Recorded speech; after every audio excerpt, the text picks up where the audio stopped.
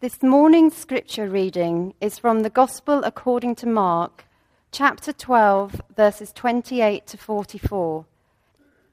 And one of the scribes came up and heard them disputing with one another, and seeing that he answered them well, asked him, "Which commandment is the most important of all?" Jesus answered, "The most important is, 'Hear, O Israel, the Lord our God, the Lord is one. And you shall love the Lord your God with all your heart and with all your soul and with all your mind and with all your strength. The second is this, you shall love your neighbor as yourself.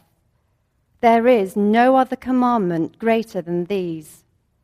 And the scribe said to him, "You are right, teacher. You have truly said that he is one, and there is no other besides him. And to love him with all the heart and with all the understanding and with all the strength, and to love one's neighbor as oneself is much more than all whole burnt offerings and sacrifices."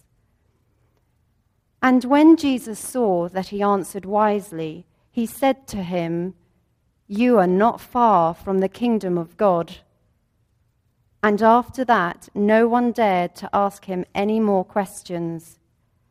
And as Jesus taught in the temple, he said, "How can the scribes say that the Christ is the son of David? David himself in the Holy Spirit declared, 'The Lord said to my Lord, sit at my right hand until I put your enemies under your feet.' David himself calls him Lord. So how is he his son?" And the great throng heard him gladly. And in his teaching he said, "Beware of the scribes who like to walk around in long robes and like greetings in the marketplaces, and have the best seats in the synagogues and the places of honor at feasts, who devour widows' houses, and for a pretense make long prayers. They will receive the greater condemnation." And he sat down opposite the treasury and watched the people putting money into the offering box. Many rich people put in large sums. And a poor widow came and put in 2 small copper coins, which make a penny. And he called his disciples to him and said to them, "Truly I say to you, this poor widow has put in more than all those who are contributing to the offering box. For they all contributed out of their abundance, but she, out of her poverty, has put in everything she had, all she had to live on." This is God's word. We've been looking at the Gospel of Mark, and specifically at the responses of real people to Jesus, putting ourselves in their shoes, or sandals this time as it were, and considering how we might respond to this increasing revelation of his identity. And this morning marks a different kind of response. It's not hostile like the religious leaders, but neither is it full of faith like the formerly blind Bartimaeus. It's a so close, but not quite response to making room for the person and the work of Jesus Christ. We got 3 major passages here, okay? Each of which could be its own sermon, but they're linked together. They're linked together by 2 strands, and I hope we see the big picture here. First, a worthy life ambition, love, and also a person, and then group of people, the scribe and the scribes. So you'll notice a scribe in the first verse of each of these sections, verse 28, verse 35, verse 38. Link these passages together, and I hope as we see as we go along that love links these sections together, that we see what Jesus is doing here, big picture. So let's endeavor as best we can with God's help to put ourselves in the shoes of this scribe and consider how Jesus wants us to respond, what he says about us and about love. So first we'll see love is close but not quite.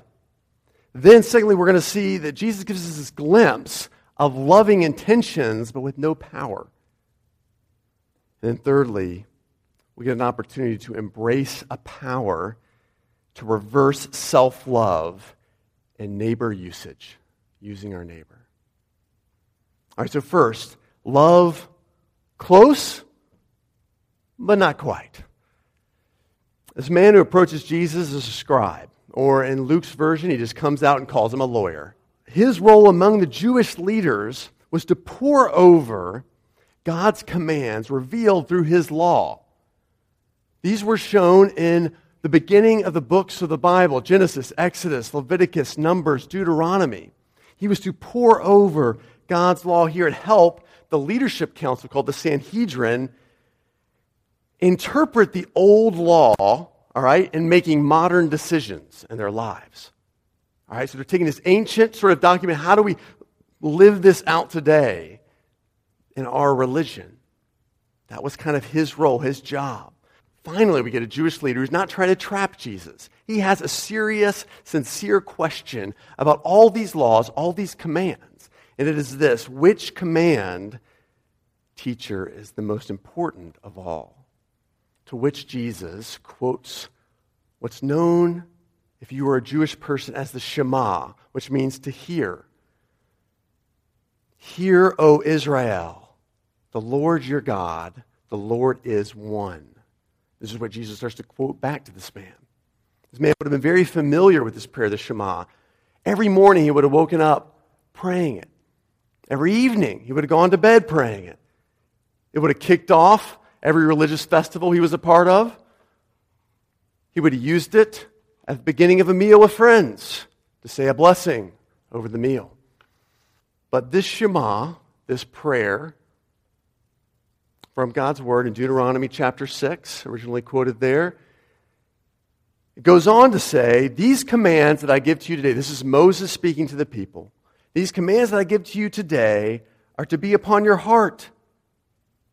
Impress them upon your children. Talk about all these commands when you sit at home, when you walk along the road, when you lie down, when you get up. Bind them on your foreheads, just to kind of look at during the day. Write them on door frames of your houses and gates.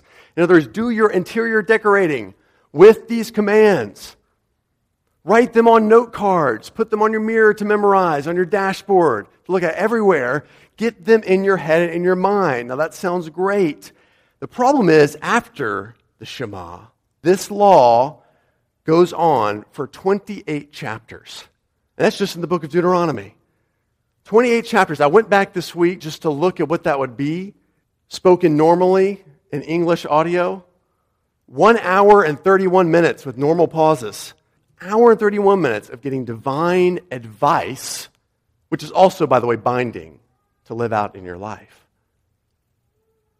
Think what that was like for the scribe. I've given my life to study this. Even still, it is so long with so many commands, with so much detail. Where do I begin? What should I focus on first? What should I write down? What should I put up in my house? What should I impress upon my children? What should I talk about with other people first? See, the scribe, he actually wants to do the commands of God. He actually wants to help others fulfill the law. You see how he might get overwhelmed with where to start. Years ago, this was years ago in a different church, I was invested in this community group in my local church, and a new Christian had joined our Bible study community group. We have these here as well, and this story might sound very familiar to something you've experienced in your community group, because this new Christian came and he said to the whole group, look guys, I just became a Christian. I decided to give my life to Christ. And we're like, yeah, hallelujah, awesome, sweet, yeah. Lots of that kind of stuff, right? And he says, yeah, I just need to know something. I want your guys' advice. Since I'm new to this, where should I begin? What should I really start to focus on as I begin my life as a Christian and do this church thing? And so one person spoke up, one thing I do is I wake up early to pray. And I found what was helpful at the beginning of my life with God is using this acronym, ACTS, A-C-T-S, adore God, confess sin, Thank Him for all the good things He's done in your life, and then give Him specific prayer requests, supplication you want answered. So he starts to write this down, and he keeps writing furiously as the next person speaks up and says, well, no, you know what I do is I keep a journal, and as I read the Bible, I just take little notes on what God seems to be saying to me and questions I have to look up later and ask people who are older than wiser than me. Oh, yeah, good idea. So he's writing this down furiously. Then someone else speaks up. You know what? For me, it's really important to be intentional about community. Something like this, a community group. Keep going to it. Be part of it. You need the encouragement of other people that God's put in your life. Okay. Another person, purchase some worship music. Purchase some worship music so you can praise God on your own. In the car or just privately. Another person spoke up. One of the deacons in the church. Actually, we know we're doing an outreach to New Orleans in the coming weeks. You want to come along? We're doing this missions trip. We do an outreach locally, but why don't you come along with us to New Orleans? Then someone else spoke up. You got to get to know your spiritual gifts. See, when you become a Christian, God gives you gifts. He gives you these things you can serve the church with and get to know them, even the kind of strange ones, because those can powerfully help others as well. I can sit down with you, but someone else said I can work on your testimony with you, your story, how you came to know God, because you can share that with other people and they can become Christians. By this point, he had stopped writing. All right, I kind of picked up on it. So I just asked him, because no one else seemed to notice, hey, Philip, you were listening really well, but I noticed you stopped writing it down. He said, well, honestly, my pen ran out of ink. And then we realized that after 20 minutes of suggestions on what to focus on first, the poor bloke, he ran out of ink. So that felt like a long time to you. Imagine how it felt for him. It's so good, then, that Jesus describes the essence of the Christian life for us. A place from which to start, a standard by which we might evaluate ourselves and how our lives are going. Bearings by which we might not only live, but find our way back on the path of following Him. So as you begin to acknowledge this one God and aim to love Him with all of who you are, heart, soul, mind, understanding, strength, keep loving Him throughout each moment of the day so that when you encounter your neighbor made in His image, you're ready to pass on that kind of selfless love. Right? So love your neighbor as yourself. That's the idea here. This is all right and good. And think about Jesus' teaching here. Think about how it's even had an impact on our little local church. Consider that for a moment. I mean, our effort to just adopt and serve Georgetown Primary, you've heard maybe about that a little bit. Maybe you don't know the history about it.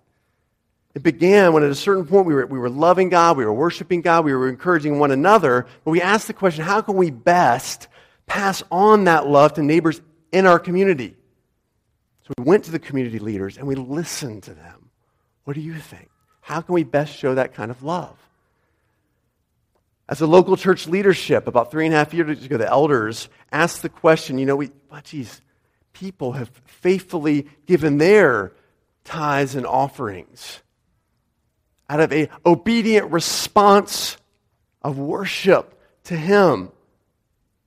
How might we likewise, as a leadership, give 10% of what's been sort of entrusted to us outward, to missions, to outreaches, for relief, for clean water, for some of the things Tara was talking about this morning. And you can read all about that on our website, who we give to over this last year. And ARC began, I know, in a group of ladies, including Tara, she loves Jesus. As she walked along in her life, she started to see some of these squalid conditions that people were living in, like she described. She saw hurting people, decided to love her neighbor. And we wanted to partner in different ways with that. So you see that. And I know some of you guys, you do this in your life. You want to love your neighbor. You want to pass on the love of God to others. So who here, let me just take a quick poll. Who here thinks, you can say no to this, you don't have to raise your hand, but who here thinks loving God with all of yourself is a great solution to an unfocused life? Loving God with all yourself is a great solution to unfocused life. Raise your hand if you think that's a good idea. All right, raise your hand. Okay, not all of you. Some of you, okay. I appreciate your honesty. And who thinks that the most concrete way to love God practically in our life is to love your neighbor? Raise your hand. If you think that's the most concrete way you can love God. All right, most of us. One last question. Here's the recap. So, who here thinks if you stick to this, you love God, expressed primarily through love of neighbor, your life will be well lived, and God will be pleased to welcome you into his kingdom? Raise your hand. Love God, love neighbor. He'll be pleased to welcome you one day. All right then, if that's the case, we'll be done. Except, that's not what he says. You thought you were off the hook. He says instead, you are not far from the kingdom of God. You see, being pro-God and charitable towards your neighbor is so close, but it's not quite when it comes to being a citizen in God's forever kingdom. You hear that? I need some of you guys to hear that. Because I hear this all the time in Cayman.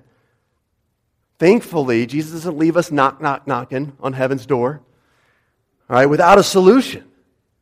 He gives it to us actually in the next section here in verses 35 through 37, but if it's all the same to you, so he gives us a solution coming up next, but if it's the same to you, I'd like for us to first look at verses 38 through 44 in that section, all right? So look there with me, because in this last section, Jesus makes a couple observations of what will happen to the scribes and to us who set out on their own to sincerely try and love God, to sincerely on our own strength try to love neighbor.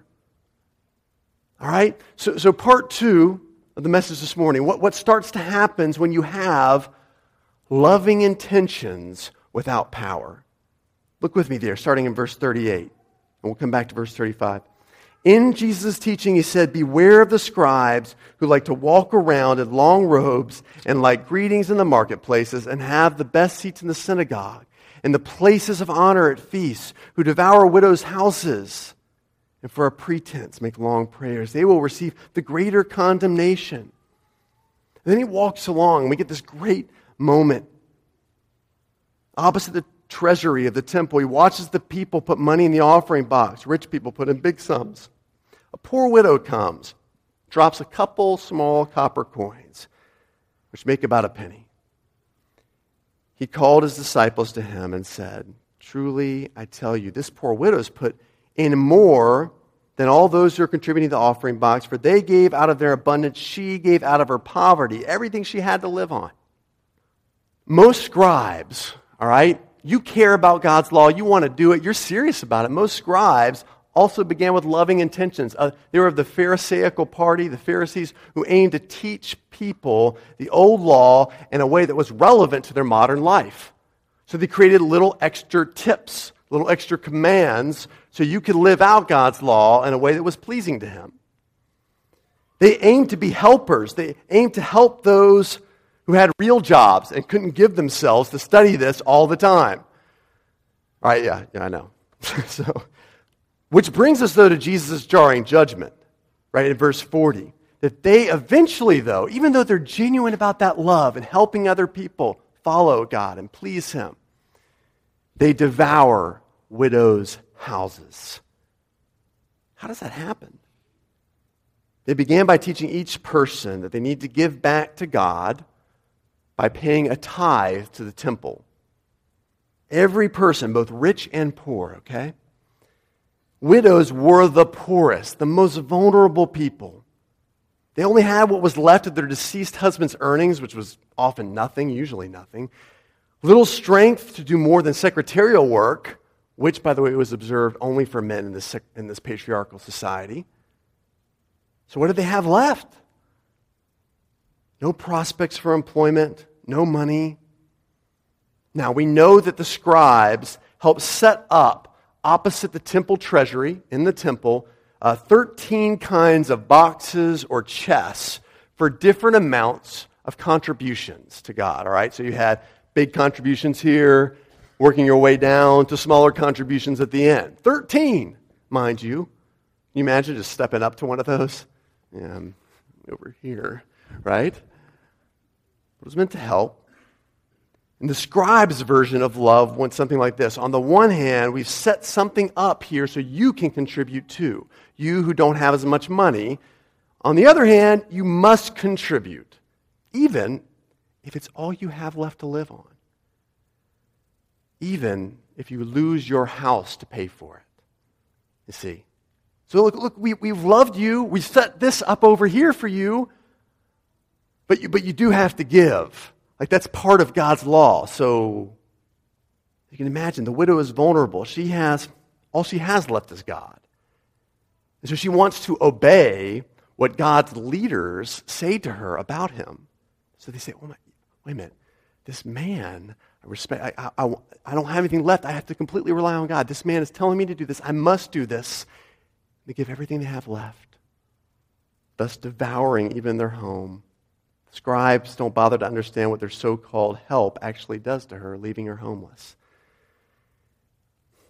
So, one of the most inspiring stories of faith, the widow's mite, faithful giving, is also among the most tragic, you see.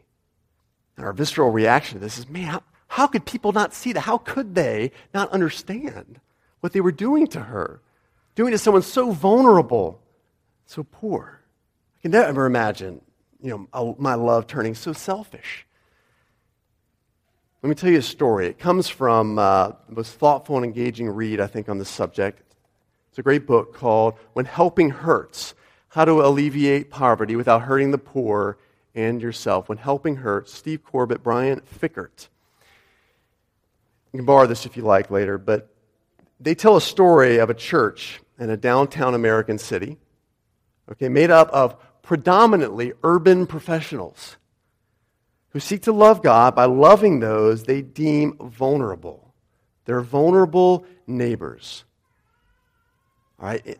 For them, that they deem that to be an adjacent housing project near their church consisting primarily of African American tenants.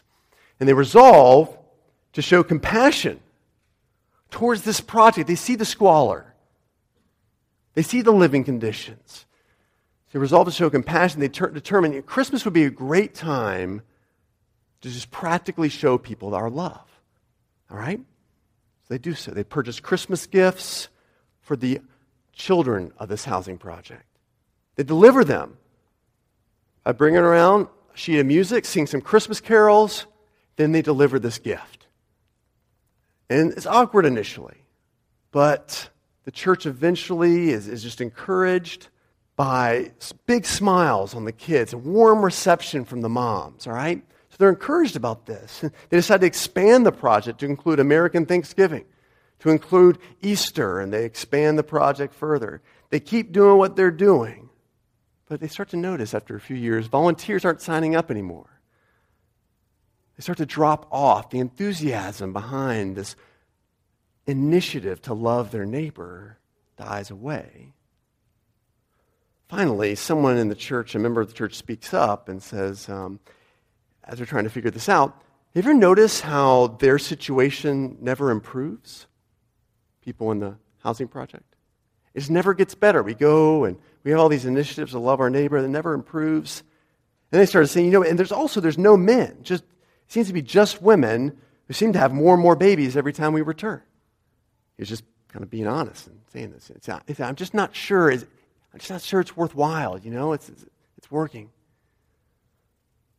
In reality, there was a different reason volunteers never saw the fathers in these apartments. But each time the dads would hear the Christmas carols, they would look through the peepholes and they'd slip out the back of their apartment because they were so ashamed they couldn't provide for their own family. See? Of course, they only found this out years later.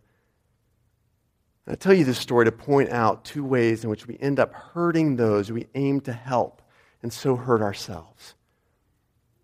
Number one, helping with the strength of our own love. Our own love deepens what these authors call our God complexes. All right? Helping with the strength of our own love deepens our God complexes. What do I mean by that? The lack of a short-term response, the lack of seeing long-term change, doesn't seem to make any difference. All of a sudden, becomes a statement about us. As the capital H helpers, we should be sufficient. Our love should be powerful enough, but it isn't. It has to be either our fault or theirs, see? And so we vacillate, don't we? Have you ever been in this situation? My help isn't helping. I don't understand. So we vacillate between, well, I just wish sometimes they say thank you. You might say that to a close friend, but you're careful. And, I guess what I'm doing is just not enough. Do what you can, and guilt. Scribes took the best seats at the table, and they sat up front at the synagogue so they could be more readily to receive those thank yous in the short term and be acknowledged for long-term changes. And how much do we want that as well when we give? If we think our quality and quantity help will prove the difference, we will be desperate to hear the thank yous, desperate to see the long-term change because our identity rests on it. We have given of ourselves for that because we believe our love can change people. You see, we think we can be God. Isn't that what we're saying? Secondly, I tell you that story because our help also wrongly aims to alleviate only material poverty. And Tara rightly spoke to that. We do need to practically help people in that way. And I love how she spoke about that. But we see how help towards families at Christmas actually furthered the spiritual and emotional poverty of the fathers. And they feel more ashamed, more guilty.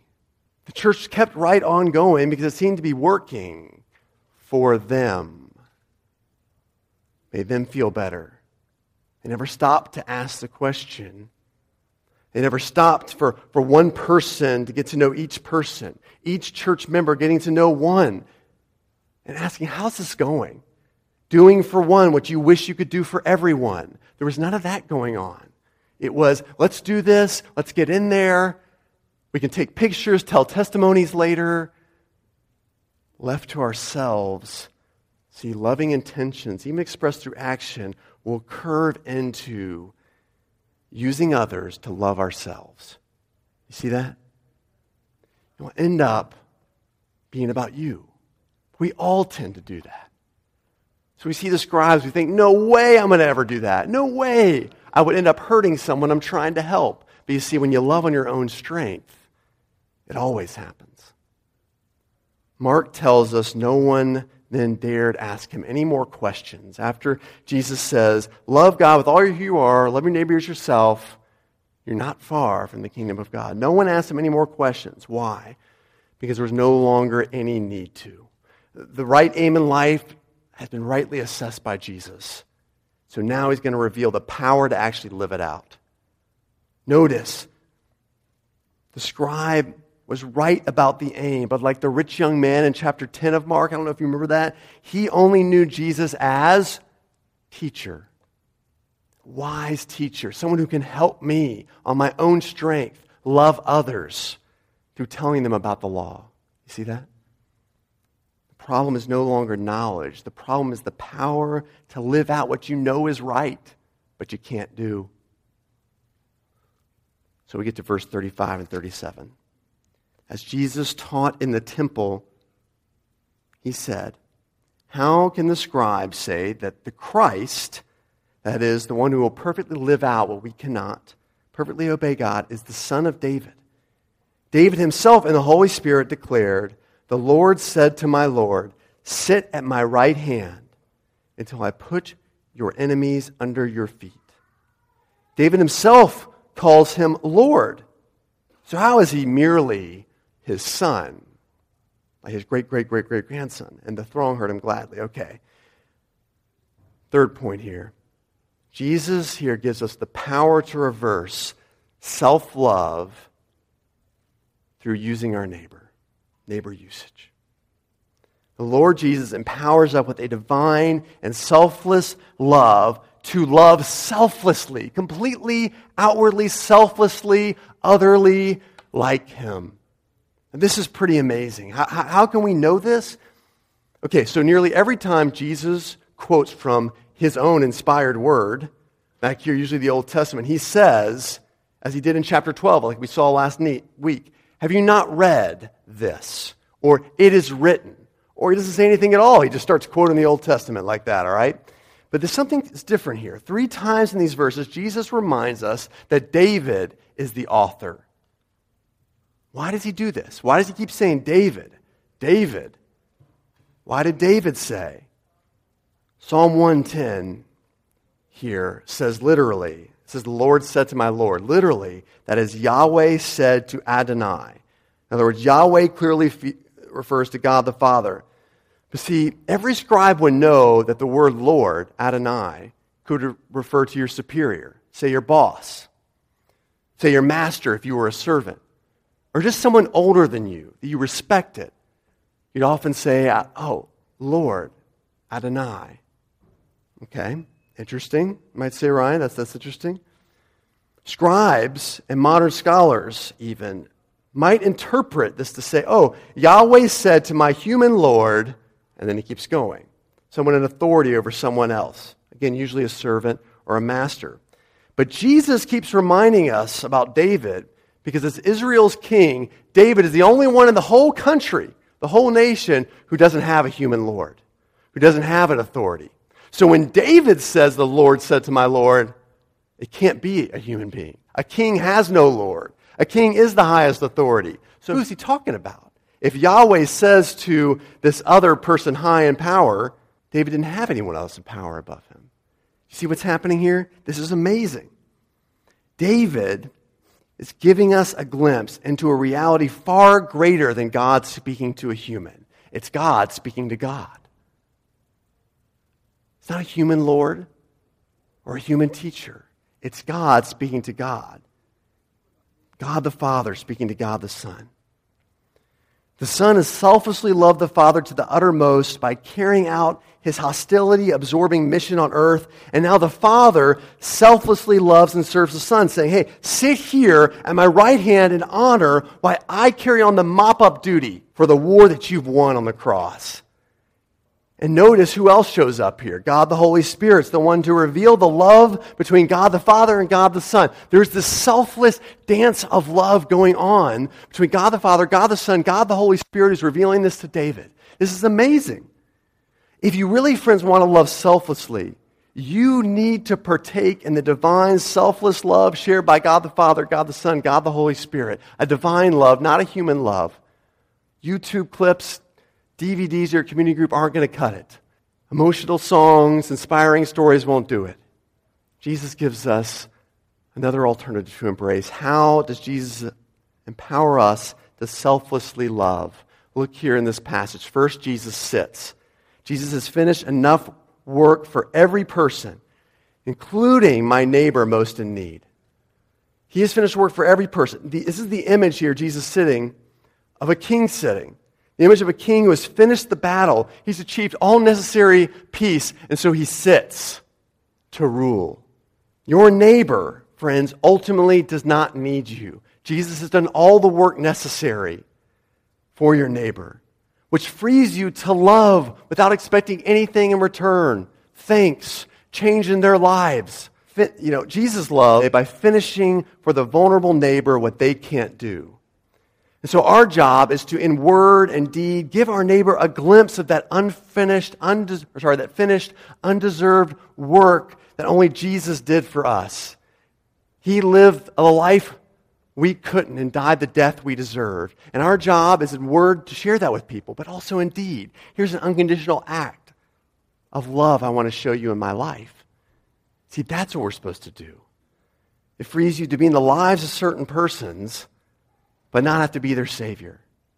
You give them a glimpse of the Savior. Secondly, we see here Jesus is seated at the Father's right hand. When you love with Jesus, you can pass on power to your neighbor from on high.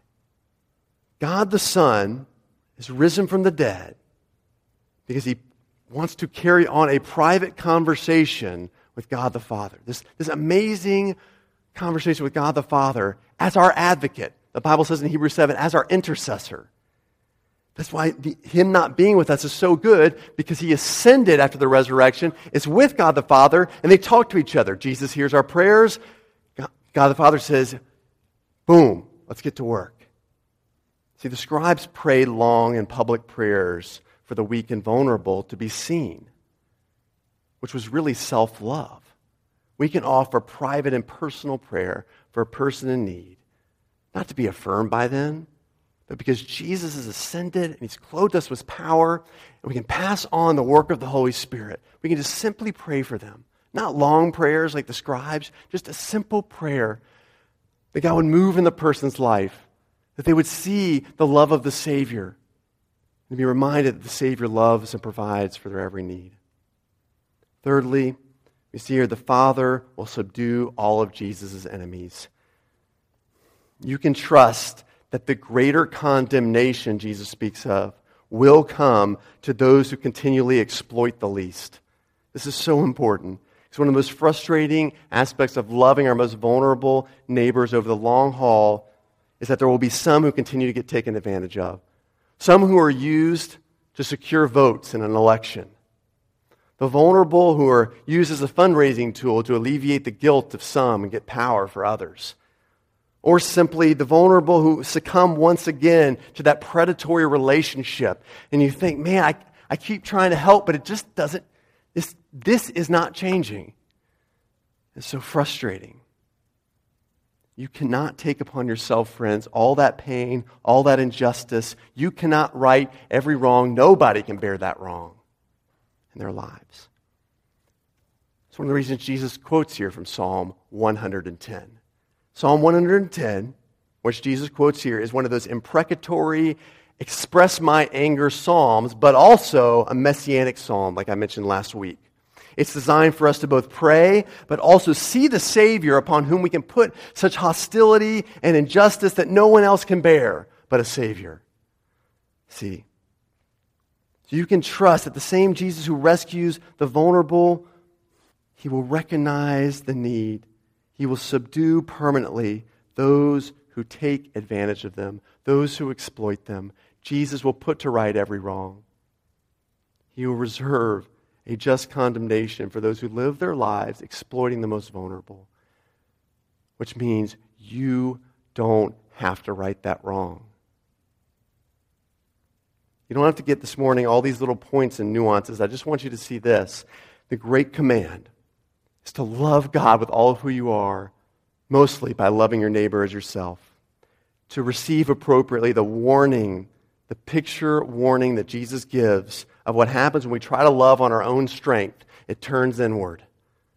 And see it here in verses 35 to 37. Jesus offers us this empowering ability, love between God the Father, God the Son, God the Holy Spirit, to love with a divine and selfless love. He offers that to you. Please stop trying to love on your own strength. Embrace the love of the Trinity that can empower you to give people a taste of Jesus' finished work for them. Let's pray.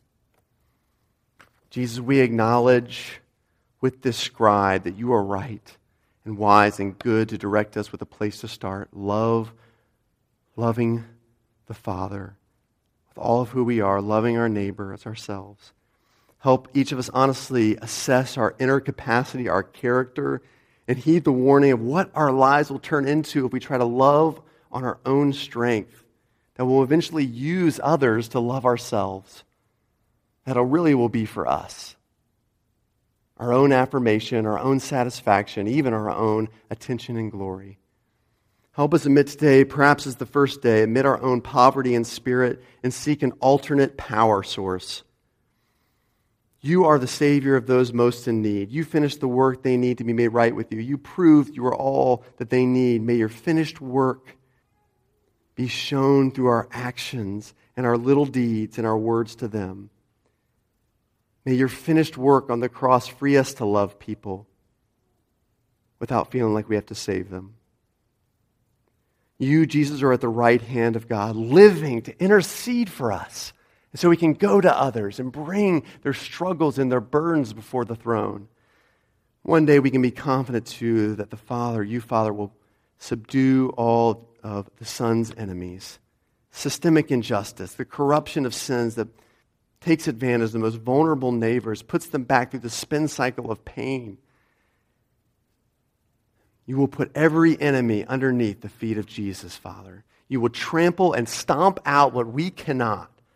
Free us then to love. Free us to offer a glimpse of the finished work of Jesus, to pray for others with power from on high. We ask this all in Jesus' name.